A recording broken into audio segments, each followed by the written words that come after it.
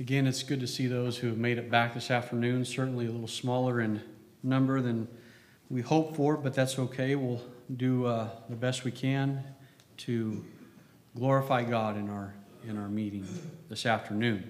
We're going to continue in Galatians, picking up in verse 11, and we'll finish up the chapter tonight and finish up the book of Galatians. And this has been a really encouraging study for me, and going through the book of Galatians and just getting a deeper knowledge of what God is trying to teach us and what was dealt with back in the first century with some of the Judaizers and how that was dealt with. So I'm thankful that I was able to study some of these things a little more. Picking up in verse 11 of Galatians chapter 6, it says, this is Paul writing, "See what large letters I use as I written to you with my own hand." Paul most likely dictated most of his letters that he wrote to the churches and some of the other letters that we read in the Bible. He spoke and somebody else was writing them down. And sometimes, though, he would get to the end, and just like anybody who is maybe dictating a letter, or at least he would pick up at the end and maybe sign at the very least their name, maybe even write a couple of notes and sign it.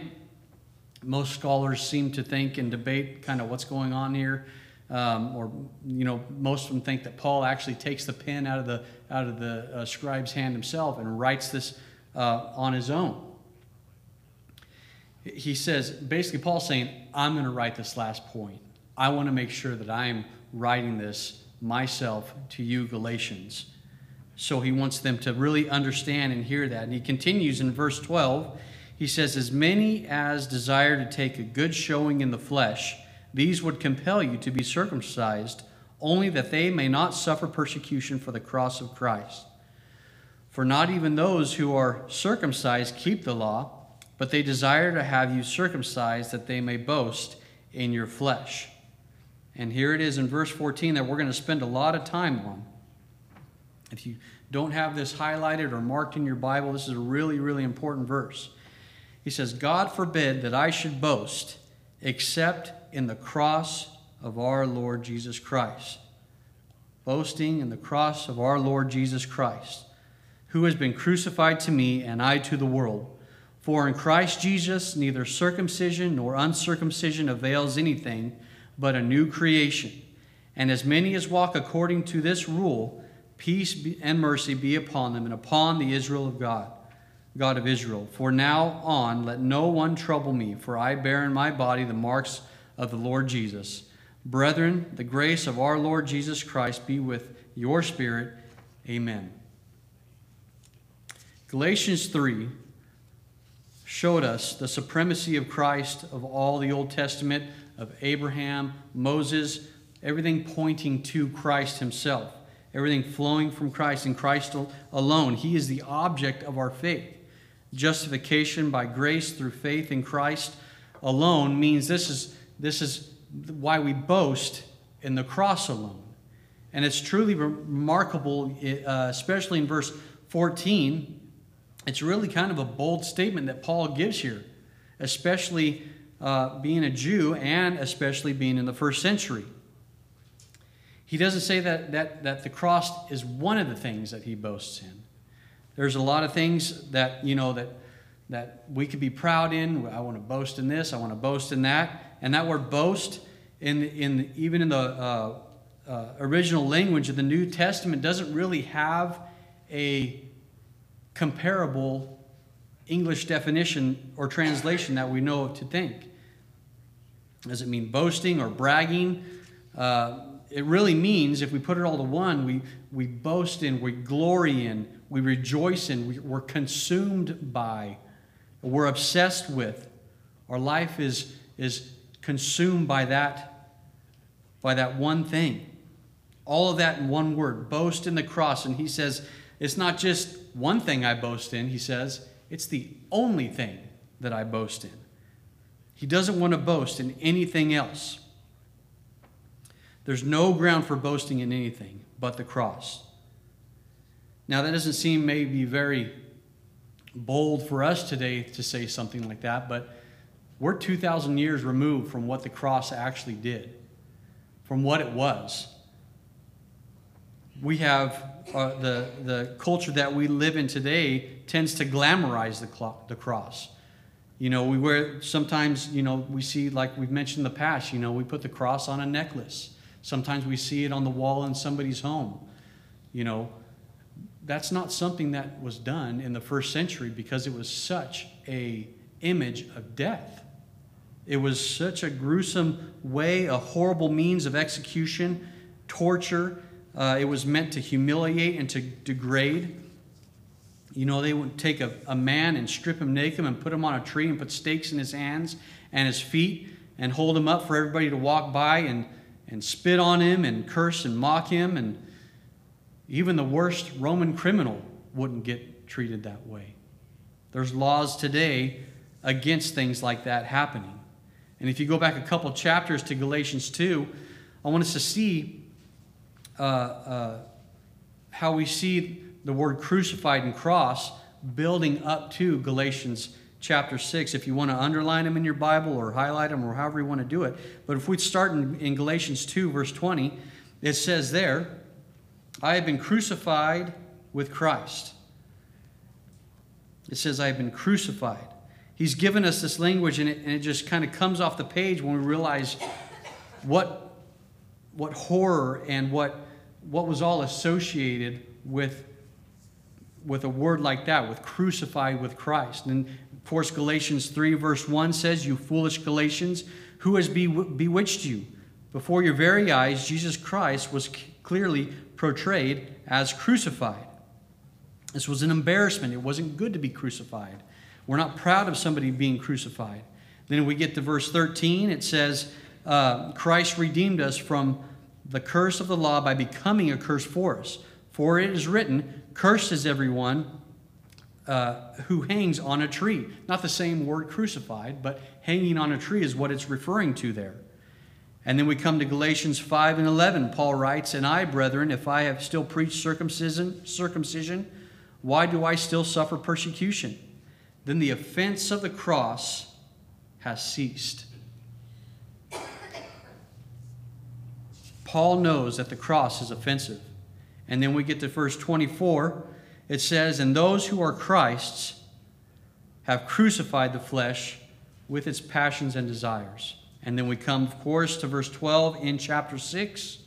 Second half of the verse says, only that they may not suffer persecution for the cross of Christ. And then in verse 14, what we've talked about, but God forbid that I should boast except in the cross of our Lord Jesus Christ.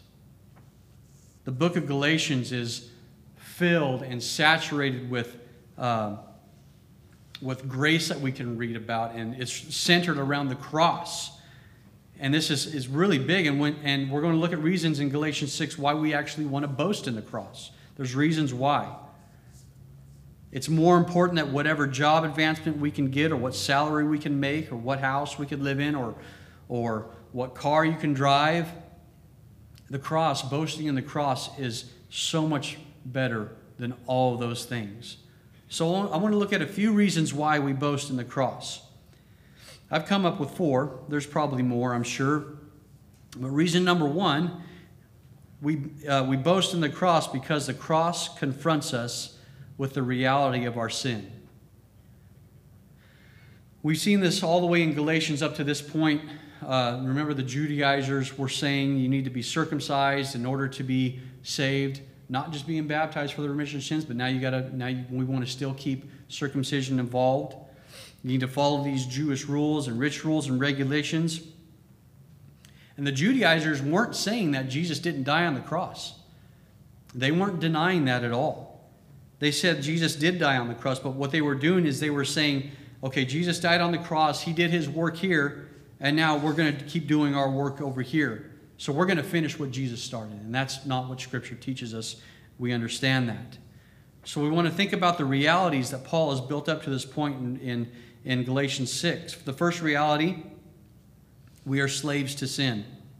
At the end of Galatians 3, it talks about prisoners of sin. Galatians 4, 8 different times in Galatians 4, it talks about slavery, slaves.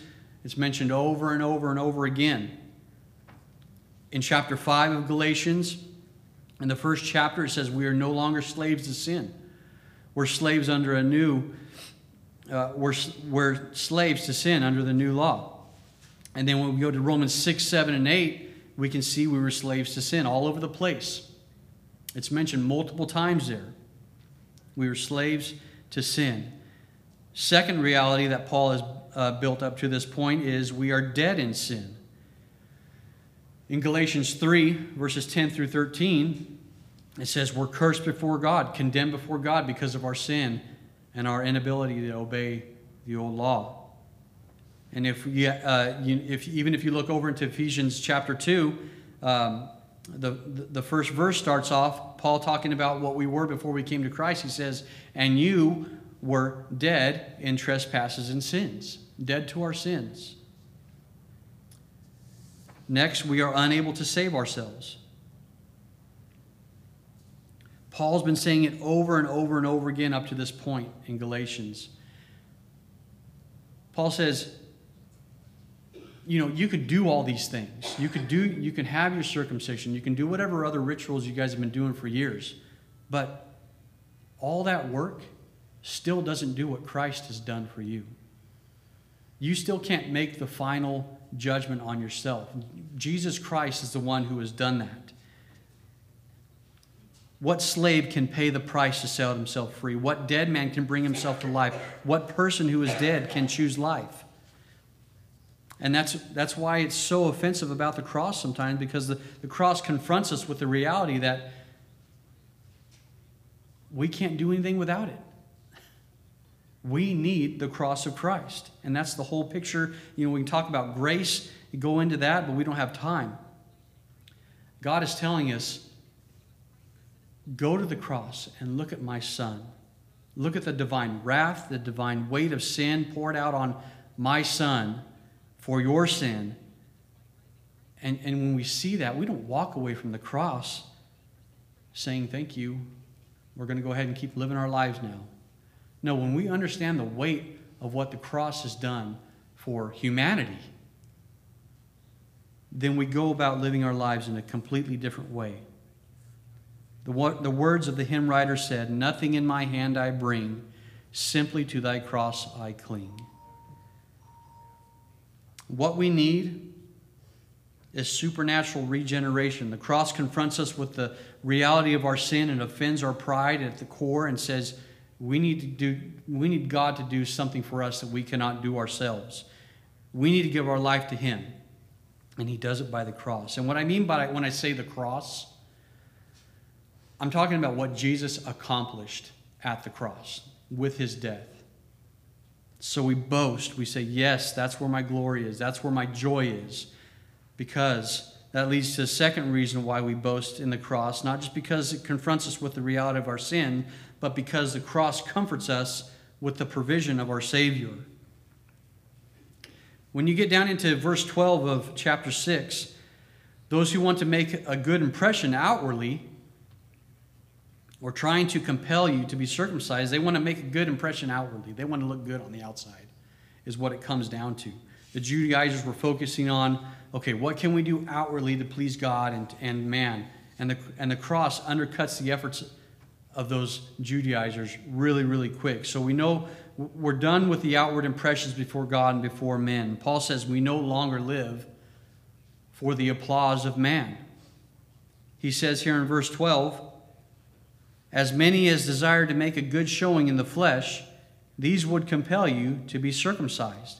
And then we get down to verse 13, and he says, for not even those who are circumcised keep the law, but they desire to have you circumcised.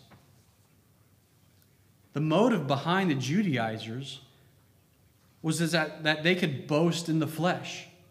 That was their motivation. They wanted to boast in the flesh.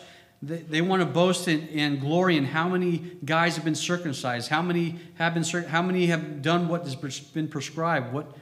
It's all a number count for them. They wanted to get as many people circumcised and say, look at what we've done.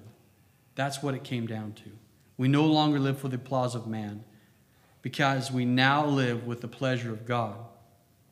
Paul is saying that we are free to rest in him. We don't need the applause of men, even religious organizations or anything like that. We do not look for the applause of man. We have the pleasure of God in us through Christ. The third reason we boast in the cross is because the cross reminds us that our safety is not found in this world. We saw this a little bit in Galatians chapter 5, verse 11. And if we look at the second half of verse 12, here in chapter 6, he says about the Judaizers, he says, the only reason they do this is to avoid being persecuted for the cross of Christ. And we need to understand that if you were a Jewish person in the first century and you embrace the cross like Paul is teaching us here, is saying here, that basically the cross is everything, and you say, circumcision, we don't need that anymore. If you're a Jew and you're clinging to the cross now, and you're getting rid of the old ritualistic parts of the law, then all of a sudden you find yourself basically turning your back on the Jewish leaders, the Jewish teachers, and all the teachings, and I think you would find yourself ostracized. And that's what Paul has experienced himself. You find yourself kicked out of the synagogue, kicked out of your household probably. You find yourself as a social outcast, maybe facing financial ruin, or maybe worse. And when we think about the persecution of Christianity in the early centuries of the church, we often think about Roman persecution. But the reality that the New Testament teaches us is that persecution of the church didn't begin by the Romans. It actually began by the Jewish people. Jewish people started persecuting Christians first.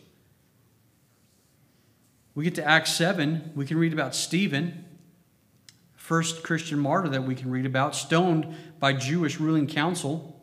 And then, of course, Paul in Acts 8, he was a Jewish man leading Jewish people from house to house, persecuting Christians. So there's a cost. There was a cost. If you embrace the cross like this, then there's a cost, Paul's saying. Paul's saying these guys are wimps. These Judaizers, they don't want the persecution that comes along with holding on to the cross and boasting in the cross. There's a price that comes with that. We get down to verse 17, and Paul says, kind of a play on images, he says, "From now on, let no one trouble me, for I bear in my body the marks of the Lord Jesus." And it's a great picture here. Paul's talking to a group of people who are saying, well, this is what you need to do to your body to be saved. That's what the Judaizers are saying. You've got to do this to your body to be saved in order to please God. And Paul says, no. I'm going to show you what it means to be a follower of Christ. I'll show you what happens when you follow God. He says, let me show you the bruises on my arms and my leg from when I was stoned in Lystra, one of the cities that was in Galatia. He said, let me show you the marks that show my identification with Christ. If we go to 2 Corinthians 11, if you want to turn over, I'll have it up here on the screen too. 2 Corinthians 11, we'll start in verse 23. Paul starts describing what he had been through as a follower of Christ. He says there, as the ministers of Christ, are they ministers of Christ? I speak as a fool. I am more. In labors more abundant, in stripes above measure, in prisons more frequently, in deaths often. From the Jews 5 times I received 40 stripes minus 1. 3 times I was beaten with rods. Once I was stoned. 3 times I was shipwrecked. A night and a day I have been in the deep. In journeys often, in perils of waters, in perils of robbers, in perils of my own countrymen, in perils of the Gentiles, in perils in the city, in perils of the wilderness, in perils in the sea, in perils among false brethren. In weariness and toil, in sleeplessness often, in hunger and thirst, in fastings often, in cold and nakedness, besides the other things, what comes upon me daily, my deep concern for all the churches. Who is weak, and I am not weak? Who is made to stumble, and I do not burn with indignation? Paul is saying, this is what I have gone through, becoming a follower of Christ. I've left the old law of the Jewish law and the traditions, and now I'm clinging to the cross. Paul is saying here in Galatians 6 is a truth for all of us who identify ourselves with Christ. He says, we do not fear suffering. We do not fear suffering. These false brothers were teaching false doctrines in Galatians 6, and we can tell because of the way that they were avoiding persecution. The way that they were running scared of identification with the cross. Those who are identified with the cross don't fear suffering. In fact, when we're identified with a crucified Messiah, we expect suffering in some way or another. Paul, talking about boasting in crucifixion, saying, you can tell I'm identified with Christ because of what I've been through. It's like what he says in Philippians 1, when he says, it has been granted to you on behalf of Christ to suffer. It's been given as a gift to you in the language of the New Testament. Philippians 1, it's a gift to suffer, if you want to paraphrase it. We're not identified with a Savior who lives in a 5-star resort or is dressed in really fine clothing or had a home, anything like that. We're identified with a Savior who has been mocked and beaten and scourged and spit upon and nailed to a cross. If we think about it, what was God's strategy for showing his love most clearly to the world? His way of showing love was giving a suffering servant to us. In his divine wisdom, he ordained a suffering servant, the self-sacrifice of his only Son, to be the means by which he would say that I love you and I'm compassionate for you and I'm gracious towards you. We can see this through history. Of course, after the cross, we see the New Testament letters that are written to Christians who are suffering in that time. The book of Acts, persecution and suffering. We see Christian history tells us that 10 out of the 11 disciples were martyred. And, God's strategy, I don't think, has necessarily changed a whole lot. God's showing us his love most clearly through the world by showing us that his followers suffered. They went through a lot. We don't fear suffering. We do not. Not that we look for persecution. We don't look for suffering. But the reality is, what do we expect sometimes? We need to be prepared for it. We're talking about the cross and what it does for us. We don't want to minimize that. The cross keeps us from wasting our lives in this world. When you get to verse 14, Paul says, may I never boast except in the cross of our Lord Jesus Christ, through which the world has been crucified to me, and I to the world. Paul is basically saying here, I'm dead to the world, and the world is dead to me. And when he came to Christ, his entire relationship with the world changed. He's saying, this world has nothing for me anymore, nothing for us. If we're a Christian, all the things of this world mean absolutely nothing. We don't live for the joy that this world can provide us. We don't have any satisfaction there. There's no source of joy there. Philippians 3, when Paul says, he comes up with a list of things that he has in this world, and he says, you put all those things together, and they're trash. They're rubbish. Compared to one thing.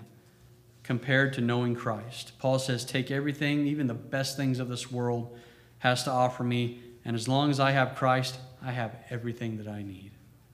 The world has nothing for us because Christ is everything to us. One scholar said, the baptized Christian has ceased to belong to the world and is no longer its slave.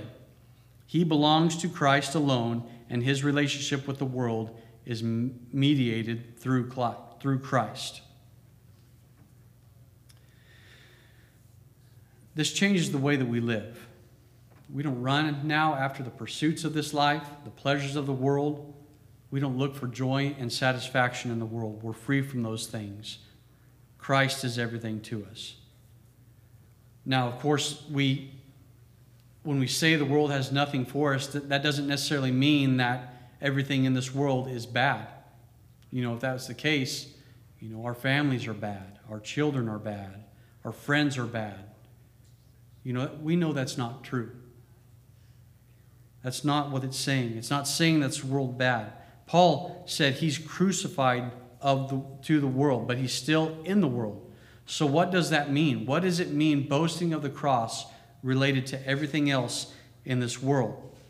And it leads us to the last reason why we boast in the cross, because this is where it gets really, really good, I thought, because the cross supplies us with every good thing that we have. The cross supplies us with every good thing that we have. What about our spouses or our children? Are we allowed to be proud of that and to boast in that? Are we allowed to find joy in them? And what I want to try to do is show the correlation between the cross and maybe even just a simple parent's pride.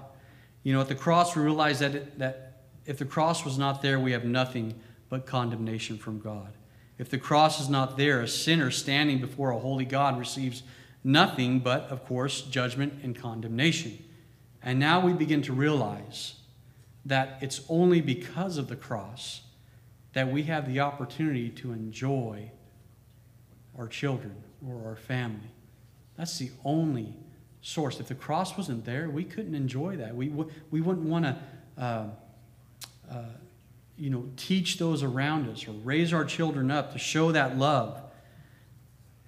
Good things and sometimes even the bad things that God uses to turn to good, and every single one of those things is possible because of the cross. If we look at verse 15, realize that this is a Jewish man stating, "For in Christ Jesus neither circumcision nor uncircumcision avails anything, but a new creation." God has not given us better lives because of the cross. He's not said, "Here's the cross. Now go on to maybe go buy some books from the Christian bookstore and start reading those and learn how to be a better you." That's not what he's saying. It's not to improve our lives or give us better lives. It's given us a new life, completely changed and different from what we used to be because of the cross. We've been recreated by His Spirit and are being recreated and continue being recreated as we study the Word. We're ruled by the gospel. Verse 16 says, "And as many as walk according to this rule, peace and mercy be upon them and upon the," I believe it's supposed to say God of Israel. It actually says Israel of God. Finally, Paul closes the exact same way he began in Galatians 1:3. "Grace and peace to you from God our Father and Lord Jesus Christ." And then we come to verse 18. "Brethren, the grace of our Lord Jesus Christ be with you, with your spirit. Amen." We are all recipients of that same grace that Paul is talking about in Galatians today. It's the same grace that we can receive. The cross will always be our reservoir from which that grace comes from what Christ did for us on the cross. So that's why we boast in the cross. Because of what it has done for us, what Jesus did for us. That's the one thing we live for. That's the one thing we count on. That's why we are obsessed with the cross. We thank you for listening to our podcast put on by the Church of Christ at 2215 Plans Road in Bakersfield. If you would like any additional information, or you would like to receive a free Bible correspondence course by mail, please email us at info@churchofchristbakersfield.com. Our service times are Sundays at 10:30 a.m. and 5 p.m., and Wednesdays at 7:30 p.m. Please make plans to join us. We would love for you to be our honored guest.